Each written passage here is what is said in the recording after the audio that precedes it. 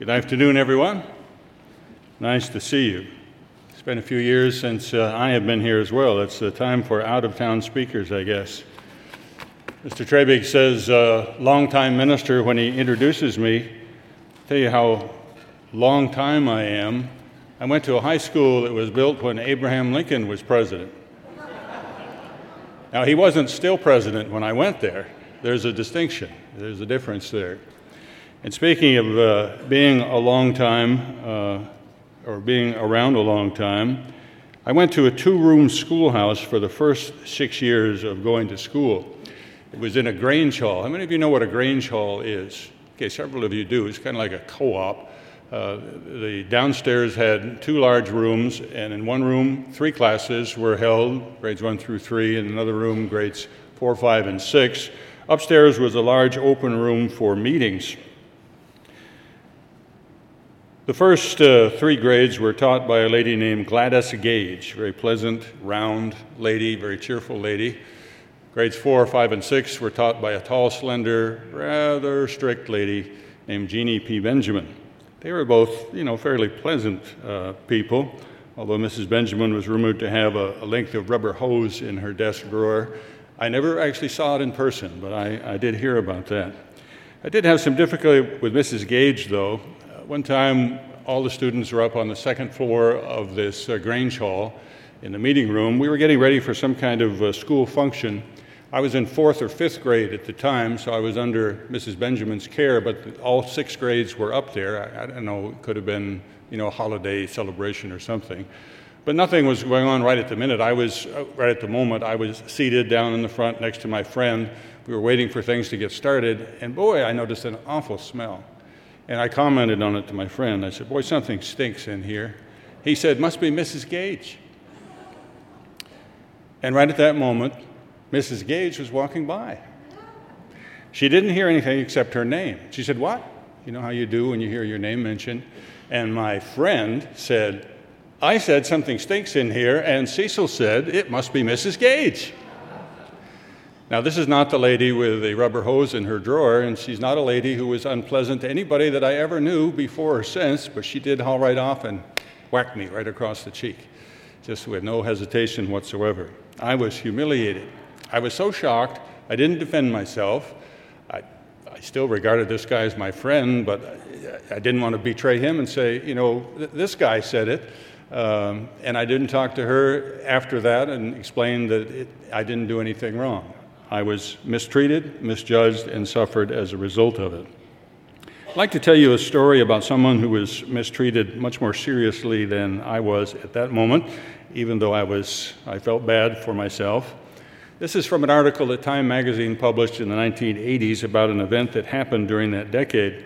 It concerns a man who during that time was Secretary of the Department of Labor in the United States under Ronald Reagan's first administration. The secretary's name was Raymond J. Donovan.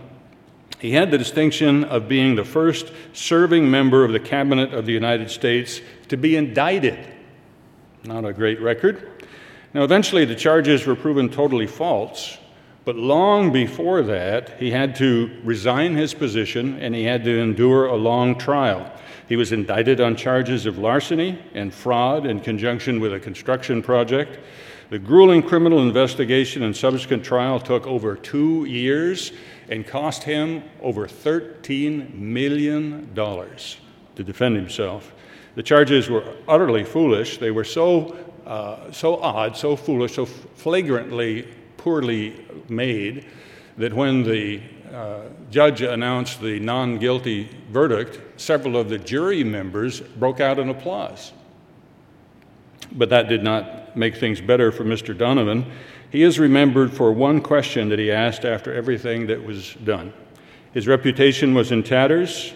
He's remembered for asking this question: which office do I go to get my reputation back?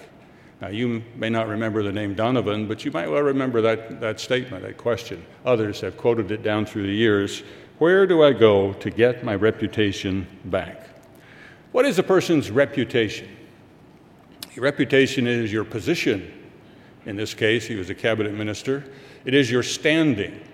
It is your good name is an expression that we use commonly in the English language. You ever had your motives and your actions badly misjudged? I hope never charged in court. But has your reputation ever been damaged, maybe even in God's church? Has your good name been tainted? I can tell you where to go to regain your reputation after it has been lost. In order to do that, I need to go back into the Old Testament to a section in history to read about somebody who was falsely accused and almost got his reputation in tatters. I'm talking about King David. He was at this time, 2 Samuel chapter 10, in his late 30s. Some of you can well identify with that. David at this time had been king over Judah for 7 years, and he was just being established as king over Israel, all of Israel. Remember, he was king over Israel for about 33 years, Judah just 7 years, and Israel kind of struggled for the first several years. Well, chapter 10 of 2 Samuel jumps right into when David was made king over everything. As kingdoms do, as nations do when they are established, he set about to solidify Israel's name and standing with all the nations surrounding the country at the time. Let's read a few verses here in 2 Samuel chapter 10. I see several of you who were up in Sherman last Sabbath, and I apologize for giving the same message again. Someone said beforehand, it must mean God wants you to hear it twice. It's only people whose reputations are really in tatters who need to hear this twice. Now, I really would like to give a different sermon every time I speak, but it just worked out that you're going to hear this one twice. I did change it. See if you notice anything different. 2 Samuel 10, verse 1. Now, it happened after this, after David had been reestablishing the authority or the bounds of the nation of Israel, that the king of the people of Ammon died. Ammon was a nation to the north and east of Israel at the time. After the king died, his son reigned in his stead. The son's name was Hanun. David said, I'm going to show kindness to Hanun, the son of Nahash, as his father showed kindness to me. So David sent by the hand of his servants to comfort him, Hanun, concerning his father. David's servants came into the land of the people of Ammon, and the princes of the people of Ammon said to Hanun, you really think that David is honoring your father because he sent comforters to you? You need to understand that David has sent servants here to spy on the city for the sake of overthrowing it, just like he has overthrown some nations around. We'll read about that in a few minutes. Well, Hanun took their advice. He took David's servants, shaved off half their beards, cut off their garments in the middle at the buttocks, and sent them away. Now, commentaries say there's nothing in history that shows what the symbolism of cutting off the beard was, but you can pretty well tell by, you see young men around with beards, and they don't generally have just half a beard. It's the full beard. Now, they may have a smaller beard as they're trying to grow it, or they may give the perpetual 3-day look because they keep cutting it down, but they don't have half the face shaved. It was a way of humiliating the people, the envoys. And obviously cutting off their clothes at the buttocks goes without any interpretation. It was a humiliating thing to do, and deliberately so. When they told David what had happened, that is, the envoys told David what had happened, he sent to meet them because the men were greatly ashamed after this was done to them. He told them to wait there in Jericho until their beards were grown back and then to come back. When the people of Ammon, the people under King Hanun, saw that they had made themselves repulsive to David, the people of Ammon sent and hired the Syrians of Beth Rehob and the Syrians of Zobah, 20,000 foot soldiers, and from the king of Maacah, 1,000 men, and from Ishbab, 12,000 men. You get the impression that a major battle or major war was about to take place with all of these many, many thousands of people that were gathered together. The NIV Cultural Backgrounds Bible says that when an envoy was sent in those years, they were to be treated as the king that they actually came from or from whom they came. And when the beard was shaved off and the garments were cut off, it was just exactly as if it had been done to David himself. It was a deliberate calculated affront to King David for Hanun to do this. People literally died as a result of what Hanun did in treating David's ambassadors this way. We read this later on in the chapter, in chapter 10 of 2 Samuel, verses 18 and 19. Then the Syrians fled before Israel. I'm not reading all the interim verses, you could read that, but there was a battle. The Israelites fought against the Syrians and the Ammonites, and the Syrians fled before Israel. David killed 700 charioteers. If you flip over to Chronicles parallels its account, and Chronicles said there were 7,000 charioteers. One commentary says that that's a more likely number. It just fits better with the overall dialogue. So 7,000, we'll say, probably, and 40,000 horsemen of the Syrians. Certainly more died. Ammonites died as well as Syrians, but 40,000 of the Syrians died. You know how many Americans died in Afghanistan? About 5,000 to 7,000 in 20 years of war. And here you have a battle in which about 50,000, at least 50,000 people died in a very short period of time. It was a horrific cost that was paid because of the decision that Hanun made. David and his people struck Shobach, the commander of the Syrian army. He died there, and when all the kings who were servants of Hadadezer, remember that name, we'll come back to it, Hadadezer, saw that they were defeated by Israel, they made peace with Israel, and they served them. These Syrian kings came from the north of Israel. Ammon was to the northeast. The Syrian kings came down from the north. They were defeated. They made peace with Israel. And then the Syrians were afraid to help the people of Ammon anymore. They were neighboring kingdoms or countries, but alliances did not go forward between these countries. It literally changed the course of history between these nations at that time for Hanun to do what he did with the representatives that came from King David. Think of the number of people that were affected by that, not just the 40,000, 50,000 or so or more who died, but their extended family, their widows, their mothers, children of the soldiers who died, and the impact on history down through time, a tremendous impact because of a terrible misjudgment. David literally was trying to make an alliance, a friendship alliance with Ammon, and instead they got involved in a very bitter and miserable, costly war. Why did Hanun do this? The Bible doesn't say what his reasons or motivations were. You can speculate. I would speculate that maybe he was trying to prove himself.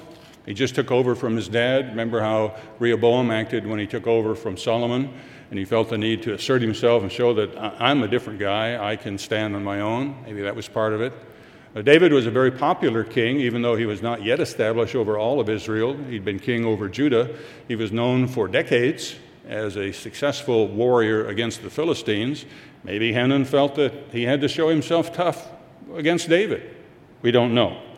But we do know that he made a number of mistakes, and that's what I'd like to do at the beginning here, is look at the mistakes that Hanun made, and you'll see why as we go along. His first mistake was being somewhat arrogant. Nowhere does the Scripture indicate that he ever considered the possibility that he could be wrong. He was going on his gut reaction, and he assumed that because I think this way about David's envoys or ambassadors, therefore it must be so, and I won't trust them. It is human nature to go with your gut instinct. Next, he chose to let the past color his thinking. Just as the relationships between the people of Israel today, the state of Israel and their neighbors, Palestinians and other Arabs around there, is affected by something that happened many decades ago. Something happened several decades before this event that affected the relationship between Ammon and Israel. You know of this in the history, whether you remember the details or not. When Saul was first anointed king, he was humble at the time. He did not just go and assert his throne or take the throne and begin to rule as a king. He went back to ranching. A city in Israel was attacked at the time, the city of Jabesh-Gilead, and it was attacked by a king named Nahash, who was the king of Ammon. He surrounded the people of Jabesh-Gilead, and when they saw that they were surrounded, they said, "We surrender." And he said, "I'll tell you what, you come out here and let me gouge out all of your right eyes, and then you can surrender. I want to humiliate all of Israel," Nahash said. a very unfriendly, horrible thing to do, brutal thing to do. Well, then Saul was inspired to rise up and take command of the army.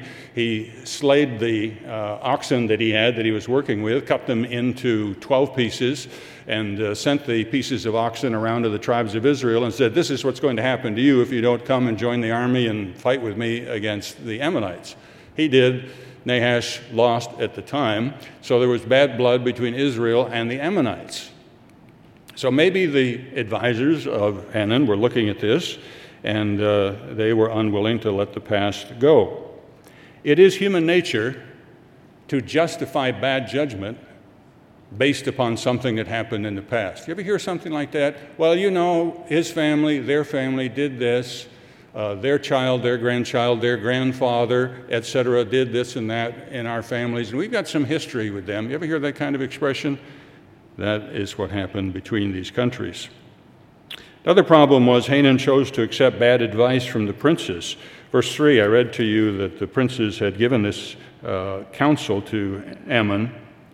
Let's read it again. The princes of the people of Ammon said to Hanun their lord. So these were men of stature. Just like we found when we came in, Gail and I came in, we saw 6 or 7 people out here in the hallway. We thought these are the elders of Israel who are gathered here making judgments in the hallway of the gateways. I accused them of that. They said, no, that wasn't the case at all. Mr. Smith was telling jokes for some reason. These advisors asked him, "Do you think that David really honors your father because he had sent comforters to you?" Now, why did they say that? Why did they jump on this? Why did they rehash a negative attitude toward Israel? Maybe they were remembering what happened 50 years ago. We don't know. Why did Hanun take their advice? We don't know. But it could be because their advice went with his inclination. That's human nature as well. You have a gut reaction, then you talk to somebody who says, "Yeah," and that inclines you to go further, faster, more assertively, more aggressively. The same thing happened with the population in general. Verse 6, again we read, "The people of Ammon saw that they made themselves repulsive to David, and the people of Ammon sent and hired the Syrians of Beth-rehob and the Syrians of Zobah, etc., all these small kingdoms they hired." When I read that and thought about it, I thought to myself, wait a minute, the people found that they were repulsive? The people went and hired these other kings, these other nations to make war? No, even now today, the people don't do that, even though you can sample people. You know, we get reports on the stock market and say, well, the market thinks, or the market feels. Well, the market doesn't think or feel. And you get reports and say, well, Americans now think, and what do you got? Well, you've got a poll of 100 people, and you project out from that. Well, they didn't even have those kind of things, polls or market monitoring of the people of Ammon. But somehow there was a general sense in the population, encouraged by Hanun, I think probably, encouraged by the princes and the advisors, I think likely. And public opinion was turned against Israel. That only solidified Hanun's thinking and helped him, encouraged him to continue to go in the wrong direction. That is typical of human nature. Hanun made alliances with the nearby kingdoms. We read about the Syrians, different Syrian kingdoms. Why did he turn to them? Well, you can read the history just a little bit earlier in chapter 8, and you will find that this Hadadezer, whose name I said we'd come back to, was defeated by David shortly before this, because the kingdoms of the Syrians, several small kingdoms, had encroached upon the Israelite area, the Israelite territory from the north, and when David began to reestablish the boundaries of Israel, he had to push them back.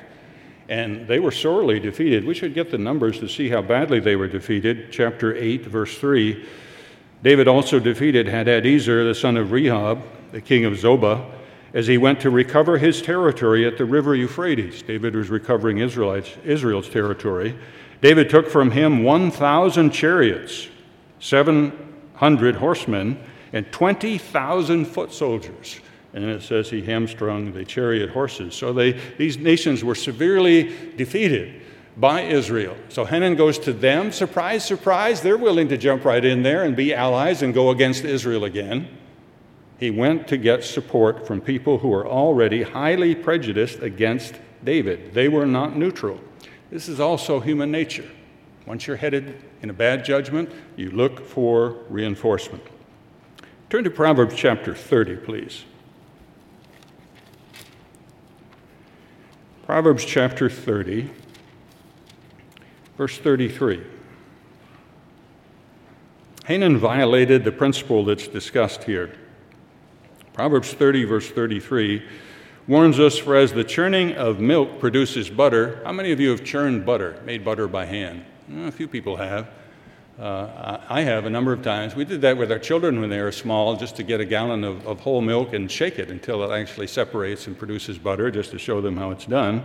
Probably you don't realize that butter can be churned from whole milk unless you have done that. It doesn't come just from the freezer section of Walmart. As the churning of milk produces butter, the wringing of the nose produces blood. So the forcing of wrath produces strife.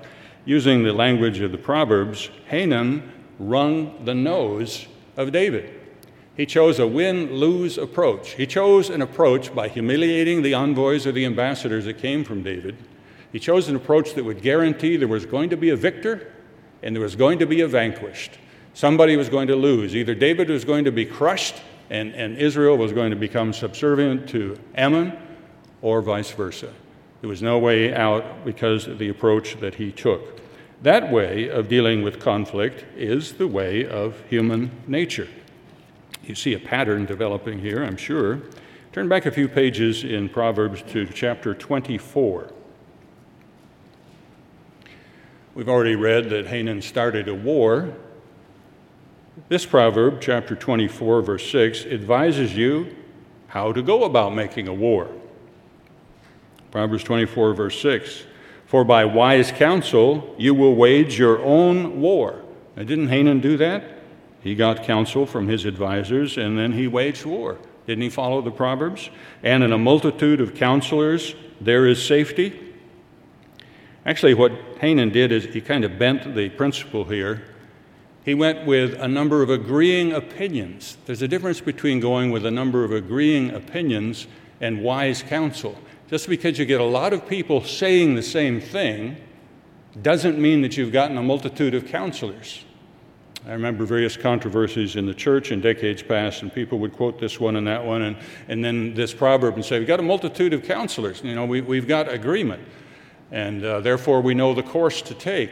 Well, not necessarily. There's more to that, as we will see. It is a common error in today's world to just go when there is a group of collective agreeing opinions. It is the way of human nature, though, and it is not good. What could Hanan have done differently? What would have saved thousands of lives? What would have changed the course of history? How could he have judged better? Well, let's just reverse those things that are typical of human nature. First, he could have exercised some humility. He could have sat down with the envoys and said, fellas, please tell me why you're here. You know what? I've got some advisors who are a little curious about you. They're frankly suspect of your motivations. They're not sure of David. Would you tell me, exactly what's on his mind and why you're here and why we should trust you? Just talk it out some. It wouldn't have cost him anything. Nobody would have died by sitting down and talking, and he could have discovered that his judgment was off. It is not human nature to do that, to take your time and investigate your thinking like that and exercise humility. Humility does not come naturally.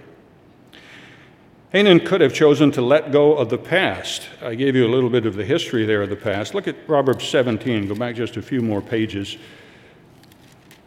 And think of Hanan's advisors and even the people of the land at this time. Proverbs 17, verse 9. He who covers a transgression seeks love, but he who repeats a matter separates friends. Should every transgression be covered? It's arguable. You can talk about that and debate that. No, I don't think every transgression should be covered, but there is a time, obviously from this proverb, the principle of the scripture is there is a time to cover a transgression, and there is a warning that if you just keep going over a problem from the past, you can actually separate people. The classic Amplified translation of the Bible has this verse this way: "He who covers and forgives an offense seeks love, but he who repeats or harps on a matter separates even close friends." Now, I'm admittedly reading into the scripture here a little bit, but I get the sense that probably, maybe the people of Ammon, but probably the princes certainly, were repeating the history from 50 years before and wouldn't let go of it. Let's go back to 2 Samuel chapter 10. I'll show you somebody who did let go of the past. And this is an interesting twist and kind of a shame that it didn't work out more positively. 2 Samuel chapter 10. First couple of verses, we read it, but probably didn't sink in when you were first hearing it. Verse 1, "It happened after this, after some of the consolidation of the northern tribes, that the king of the people of Ammon died, and Hanun his son reigned in his place. And then David said, I will show kindness to Hanun the son of Nahash, as his father showed kindness to me." What was that? The Bible doesn't say. But sometime after what happened 50 years prior, and Saul defeating Nahash and Ammon being subject to Israel, somehow Ammon made peace with Israel. Now, he showed some kindness to David over the years while he was fleeing from the Philistines. Could be referring to that. Some commentaries suggest that they actually made a peace treaty between Ammon and Israel, and David was now here re-upping that. We don't know. But we do know this: Nahash changed his approach. He made peace. Think today, Palestinians make peace with the Israelites. It hasn't happened, but that's by comparison, a parallel, what happened at the time. And Hanun could have let go of the past and followed his father's example. But it does not come naturally to let go of a wrong, real or perceived. And that's a subject in itself that deserves a lot of discussion. There are wrongs that are real, and there are wrongs that are only perceived, that never happen. But in people's minds, they take offense just the same. They can be just as angry. They can be just as willing to go to war, whether the wrong is real or just imagined. Hanun could have chosen to reject the wrong opinions of others, which wouldn't have been easy because those wrong opinions came from the chief advisors of the land. The Proverbs said, go and get advice from counselors and then make war. But this time he should have rejected it. He could have rejected the general opinion of the public. Again, not an easy thing to do, but there is a time to do that. I marveled just watching the news earlier in the year and all the debate over abortion and the Supreme Court ruling. I marveled that in January there was a national poll that showed the majority of Americans were in favor of abortion. And then in March, the majority of Americans were not in favor of abortion. And I thought, did right and wrong change from January to March? Did that many people change their minds? Did different people get asked the question by the surveyors? It's kind of absurd, isn't it? Something that serious and that major changed that much? Right and wrong cannot be decided just on the basis of public opinion. It takes discernment to be able to pick up on wise counsel. The key of the principle about safety in a multitude of counselors is in the counselor. There are people who are willing to give counsel, and then there are genuine counselors. A genuine counselor helps you who are going for counsel to make a decision objectively instead of subjectively. Give you an example. You're going to go buy a car, new car. Hey, hooray, you're going to be able to buy a new car. You can find one that's got the computer chips in it and everything. You've made up your mind, I'm going to get such and such a car. I'm not going to pay over such an amount. It's going to get so much mileage. Now, you may want an electric battery in there. Maybe an electric car. You may want a gas-powered one. That's your decision. But you've got all these facts out in mind. You are objectively approaching this.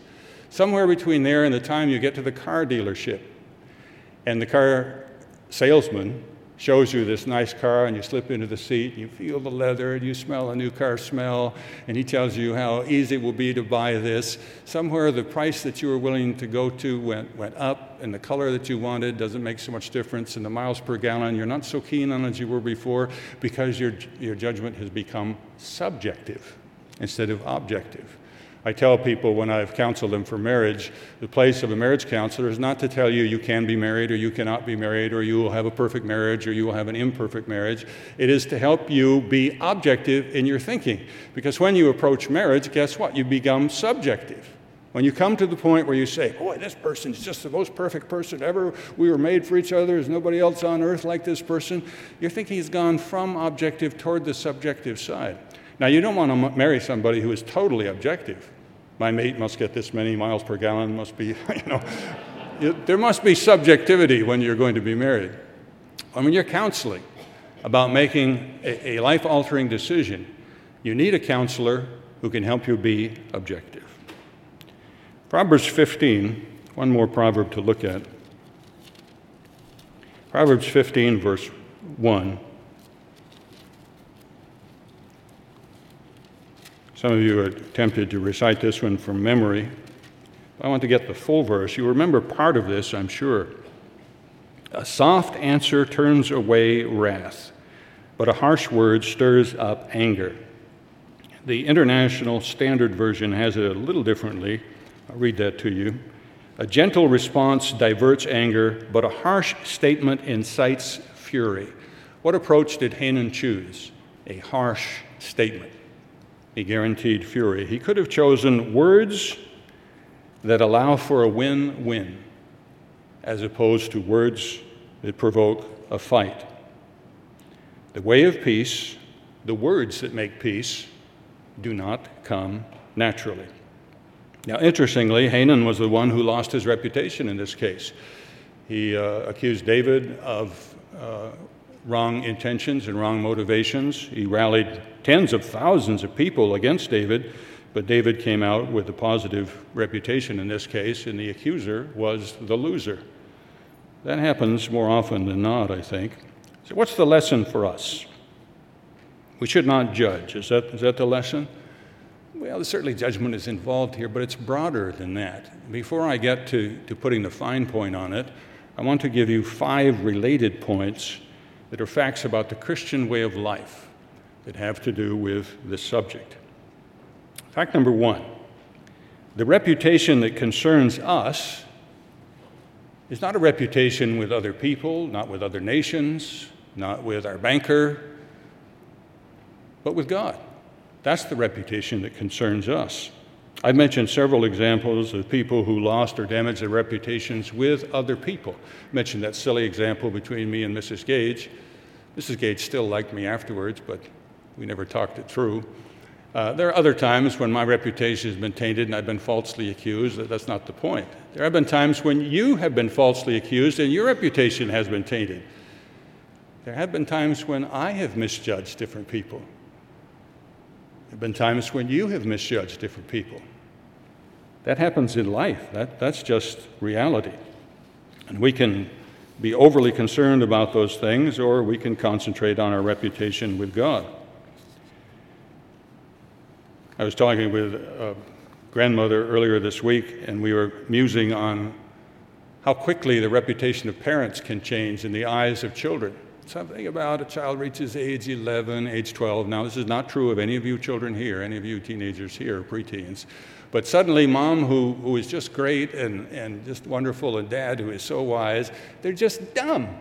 They just don't know what it's like to be young anymore, and they're just so unfair, and all their judgments are unfair. Well, what happened? Well, the child is falsely accusing them, and lo and behold, 6-8 years later, the child says, or the child of the parent, not a child anymore, but becomes an adult, and realizes how wise the parents have become. 1 Corinthians chapter 4, Paul speaks of dealing with being misjudged and how he reacted to it. 1 Corinthians chapter 4, verse 3.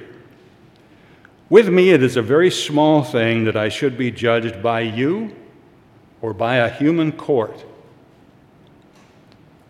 Now, unless Paul was a very unusual human being, he was affected by when people misjudged him. I mean, it had to hurt his feelings for people to accuse him of misappropriating funds, or accuse him of just wanting attention, or accusing him of being a persecutor of the church. Those things had to sting.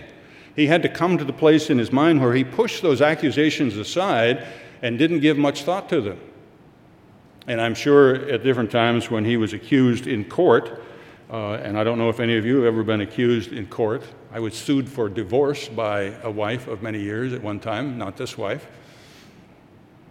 I still remember getting the letter from the court that says, "You have been sued." And it was just a very shocking, miserable experience. And it's not an easy thing to say. It doesn't bother me if any human court accuses me of something. In fact, I don't even judge myself. What's that? Does he never have a doubt about himself? I don't think he means that at all. I think he pushed aside accusations and condemnations and misjudgments about him, and even some true judgments, perhaps. I know of nothing against myself, yet I am not justified by this. That doesn't make me a great person. He didn't say, I don't care if I break the law and go to court. That wasn't his attitude. His attitude was, I'm not going to be broken down by accusations and by others' judgments. I am not justified by this, but he who judges me is the Lord. Like Paul, the reputation that concerns us most is our standing with God. It's not easy to just say, I heard somebody said this about me, but I don't care. Yeah, you care. But as a Christian, you push that aside and say, well, let me look at my standing before God. This person thinks this, but is it true? Maybe you pray about it and say, God, if I have done this, please help me change, show me repentance. Number two, we take responsibility for our actions and our motivations. There was an LHT blog on this last week about how Christians must take responsibility for their actions and their motivations.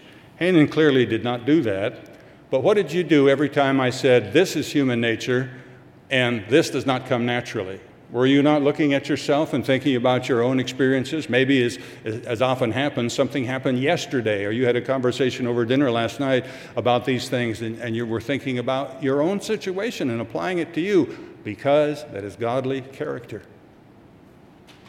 To judge yourself and your standing between you and God. Galatians chapter 6 mentions the need to take responsibility for our own actions. Galatians 6, verse 4. But let each one examine his own work, and then he will have rejoicing in himself alone and not in another. If you are ever falsely accused, or reflecting on what I said a few moments ago, when you are falsely accused, what's the outcome of that? How do you get your reputation back? I asked earlier, is it like you go to court, as Secretary Donovan did, and you get the jury to applaud at the end, and finally you're free? Well, he didn't even get his reputation back then. He was still out $13 million and his reputation. He was no longer a secretary in the cabinet. Truth is, when you have been accused, your reputation is stained. You can't get it back by what somebody else says or does.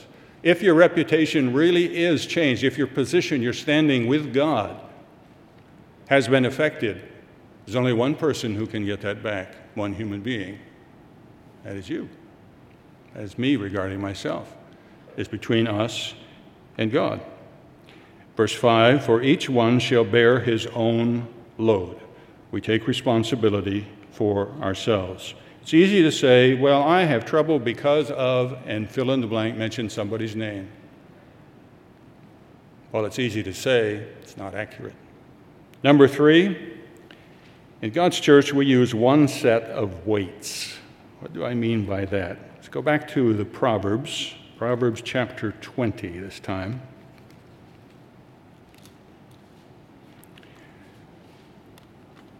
Proverbs 20, verse 10. King James reads, diverse weights and diverse measures, they're both alike an abomination to the Lord. Well, what does that mean? The Amplified Version makes it a little clearer. Differing weights, that is, one for buying and another for selling, and differing measures, one for buying and another for selling, Both of them are detestable and offensive to the Lord. Apply this to a business situation. Say you're going to go buy a gallon of gas. Well, when you buy a gallon, you want that to be a gallon. Now, let's say you're in the business of selling gasoline, and you're taking advantage of all the people in America at this time. I'm being facetious. That is the accusation. But when you sell gasoline and you sell it for a few ounces less than a gallon, and therefore you're making more money overall, and well, that would be totally dishonest. You'd never do that as a Christian, would you? You wouldn't do that in any way, shape, or form. And yet, we need to realize that we all do that in human relationships. We use different measuring. How do I mean that? I do something, and I learn that I've offended you. I go to you, I say, sorry, I didn't mean that. Please don't judge me too harshly. Please use light weights when you're judging me, because, that was a lightweight comment. I didn't really mean that. But then human beings judging other people, we see something, one thing, like a Polaroid snapshot, just one thing, or a digital snapshot with your smartphone, just one picture, one person, a few moments in time. Or we hear one thing, don't even see something, and yet we're able to make a judgment out of it. This person is, and we have a paragraph to describe such and such a person. It's human nature to do that. But Christians should not. We should use one set of weights. We should think of others with the same mercy is the operative word, that we would like applied to ourselves. Christians use one set of weights. We apply Matthew 7:12, which is commonly called the golden rule. Therefore, whatever you want men to do to you, do also to them, for this is the law and the prophets, Matthew 7:12. I'll give that to you from the Voice translation. This is what our scriptures come to teach. This is everything. This is a summation of the full point of the Bible. This is the Christian way of life. In everything, in every circumstance, do to others as you would have them do to you. Use the same weight, the same measure with others as you would have them do with you.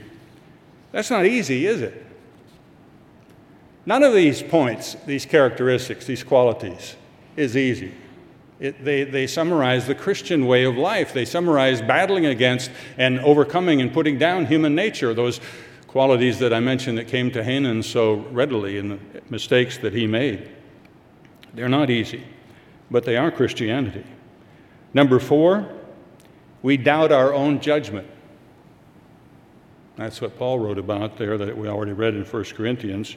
In today's world, people are quick to accept their judgment on everything and anything. We're encouraged to give our opinions. Call in the radio station, give your opinion.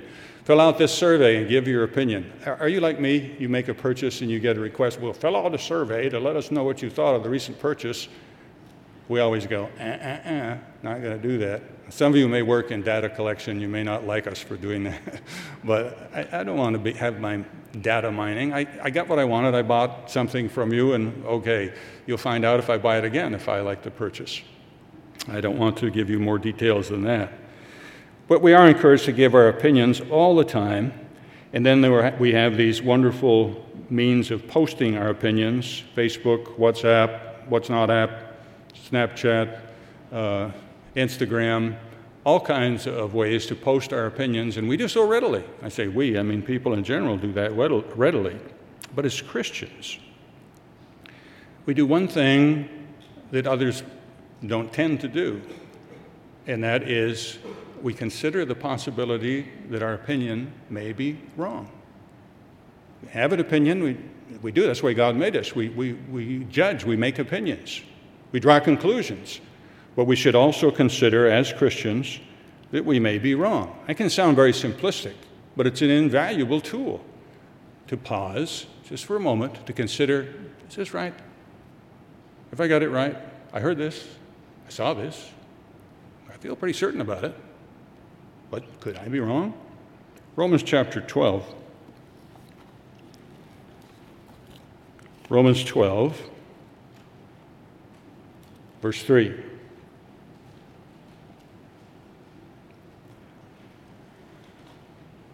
I think I want to read verse 2 along with that. Romans 12, verse 2. Do not be conformed to this world. This world has a way of just grabbing onto an opinion and holding to it as if it was truth and then telling everybody about it. Do not be conformed to the way the world does things, but be transformed by the renewing of your mind to think differently, so that you may prove what is that good and acceptable and perfect will of God. For I say through the grace given to me, to everyone who is among you, not to think of himself more highly than he ought to think, but to think soberly, as God has dealt to each one a measure of faith. It's a little clearer in the Amplified Version. Listen to how that translation has this verse.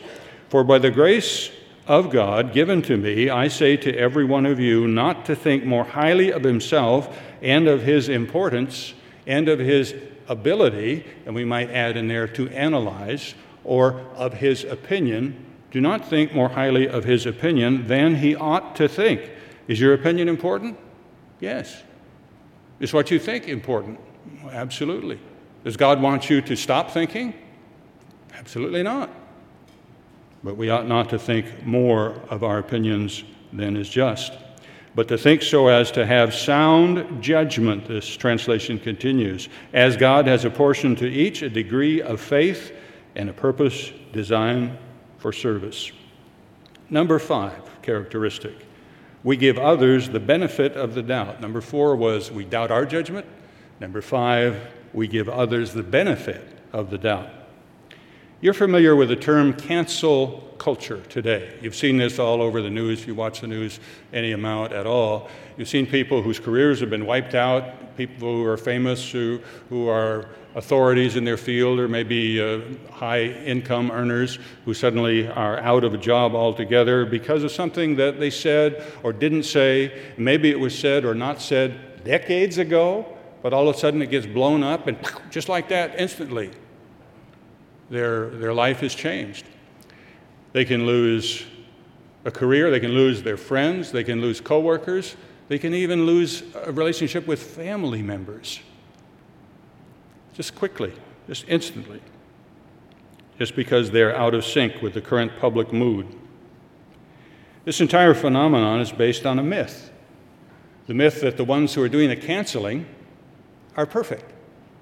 Christ said to the accusers of the woman taken in adultery, those who are without sin cast the first stone, and they realized that they all had feet of clay. They were human beings who made mistakes. This cancel culture is based on the idea, well, I can cancel you because I've got nothing in my past. Well, that's just silly. Every human being has things in his past. In God's church, we're aware of that, and we reject the cancel culture. We know that at any given point in time, each of us is building our reputation, our standing, our position with God. Or we're maintaining that standing, that position, that reputation with God. Or we are rebuilding a reputation, a position, a standing with God from which we have slipped. Because, hey, that happens with human beings.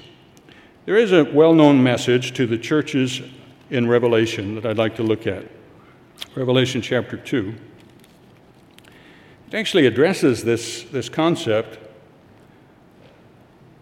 I don't know if you've thought of these messages in this way. There's a promise, or there are promises. They have a common denominator, so I guess you could call them a promise, given to each of the 7 churches. Let's read the first one in Revelation 2, verse 1. To the angel of the church of Ephesus write, there's a specific message, and a conclusion in verse 7, he who has an ear, let him hear what the Spirit says to the churches, to all 7. And the message is, to him who overcomes, I will give to eat of the tree of life, which is in the midst of the paradise of God. What's this mean? It means that people in Ephesus were not perfect. They had to overcome. Their reputations, their positions, their standing was stained, was marred. Justifiably, apparently, not just somebody accusing them. The messages are inherently encouraging, though. They tell us that we should not fear being canceled by Christ. Let me back up for just a second and make this point. The very fact that it mentions overcoming means that we're talking about people who are imperfect. That is, people who have made mistakes, done things that they shouldn't, said things that they shouldn't. People in whose past you could dig out from Facebook, whatever record you want to mention, interview the great-grandparents or great-grandchildren one way or the other, and you could find things about everybody. Everybody has something to overcome. That's the implication of this message here, at least to the Ephesians. They're not the only ones who get this message. Chapter 3, verse 1. Mentioned we should not fear being canceled by Christ. This is to the dead church. Revelation 3, verse 1. The angel of the church in Sardis write, "These things says he who has the 7 spirits of God and the 7 stars. I know your works, that you have a name in which that you are alive, but you are dead." Ooh, what a thing to hear from God. You know, you're called, you're in the church, but you're not doing well. You're dead spiritually. But what does God say to them? Verse 5, "He who overcomes shall be clothed in white garments, and I will not blot out his name from the book of life." That's the cancellation we need to be worried about. And God says it's not going to happen to whom? To the spiritually dead. To those at that far extreme of spiritual strength, the wick has gone out, the light has gone out. But they can come back. They can rebuild. Wow, that's great. That's encouraging. Chapter 3, verse 14. "And to the angel of the church of the Laodiceans write." And who are the Laodiceans? Verse 16, "I know that because you are lukewarm, you're neither cold nor hot, I vomit you out of my mouth." Ooh, it was bad enough to be called dead. Now God is going to spit you out. Boy, you're a bad taste in my mouth. Of all the things you'd like Christ to say when you meet him. Wow. Just thinking of you gives me a bad taste. No, I don't want to hear that. But of these, which one of you is going to say, do not raise your hand? Which one of you is going to say, I am Sardis. I identify with being dead spiritually. Which one is going to say, I'm Laodicean? Now you might say, well, I know so-and-so, he's Laodicean. No, don't go there. We don't identify with that, but some of us apparently have these characteristics because they are messages to all of the churches, and they are to be read by God's people down through time. But even of Laodicea, it says in verse 21, "To him who overcomes, I will grant to sit with me on my throne, even as I also overcame and sat down with my Father on his throne." The spiritually dead and the spiritually wish-washy, lukewarm, can overcome. That's very encouraging. We should never feel locked in. We should never look on people as though they are locked in. They are never going to make it. They are out. They are such this way or that way. No cancel culture in the church of God. But there's one more church to look at. What church do you identify with? What church do people identify with, and have they identified with down through time? Well, that would be the one mentioned in chapter 3, verse 7. The angel of the church in Philadelphia write. And what church was this? This is the faithful one. Verse 8, "I know your works. You have this open door, nobody can shut it. You have a little strength. You've kept my word. You have not denied my name." And then go on to say many other positive things about them. I've studied church history and read of different Church of God groups down through time, and guess which church they identify with? Philadelphia. Which is nothing wrong with that, and indeed we should. But notice this about Philadelphia. Verse 12, "He who overcomes, I will make him a pillar in the temple of my God, and he shall go out no more." Even the faithful church needed to overcome human nature, overcome temptations, overcome slipping, overcome a stain on their reputation, because those things happen in life. We are all overcomers. We should all be like God in the sense of being champions of overcomers. That's the message to the 7 churches. God champions overcoming. He encourages people who need to overcome to do so, and then assures us of being greatly rewarded for that. We should be believers in the possibility of overcoming. We should be enablers of overcomers. Galatians chapter 6 again. And we are close to finishing. Galatians 6, let's read the first part of the chapter this time. Brethren, if a man is overtaken in any trespass, I understand the meaning is if anyone slips, and you could justifiably say that person's reputation, standing position, is not what it should be as a Christian. You see that. It's not a misjudgment in this case. It is an accurate judgment. That can happen. You can actually see that. This is what you should do and I should do. You who are spiritual, restore such a one in a spirit of gentleness, considering yourself, lest you also be tempted, because at different times you too will slip, and you want others to weigh you the same way you weigh them. Bear one another's burdens, and so fulfill the law of Christ. If anyone thinks himself to be something when he is nothing, he deceives himself. When we know of a certainty of a fellow believer's weakness, we should be thinking of how to restore his reputation, not who we can tell about it. Not that we would do that. In conclusion, I noted earlier that we might think that the lesson to take away from Hanan's experience is don't judge. That's not the case. He should have made a judgment, but he should have made a better judgment than he did. Christ expresses the lesson, and this is the point that I want to make. This is the title of the sermon. In John chapter 7, verse 24.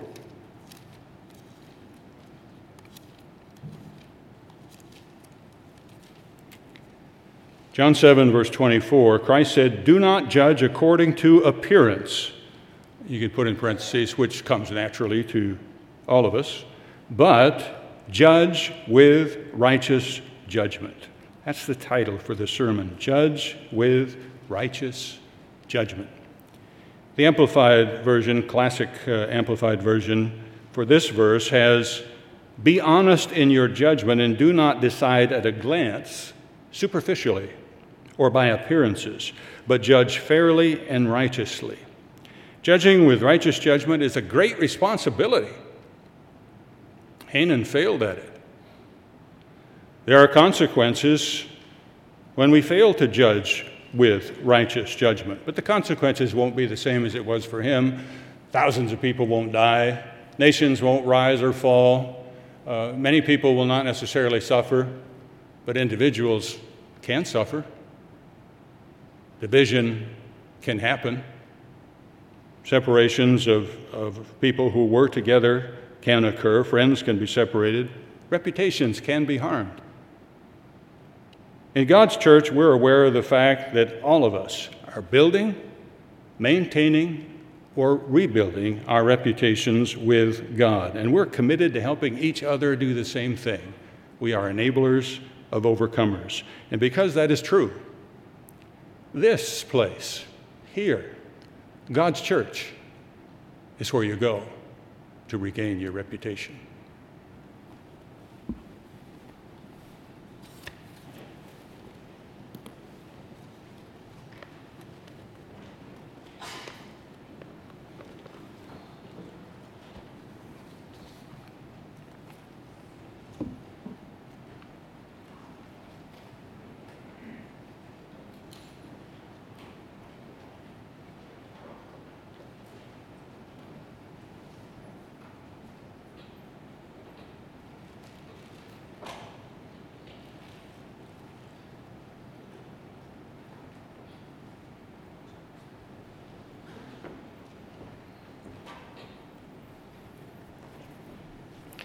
If you'd please rise once again. Sing a final hymn as part of our service today, which will be hymn number 158, "Not Many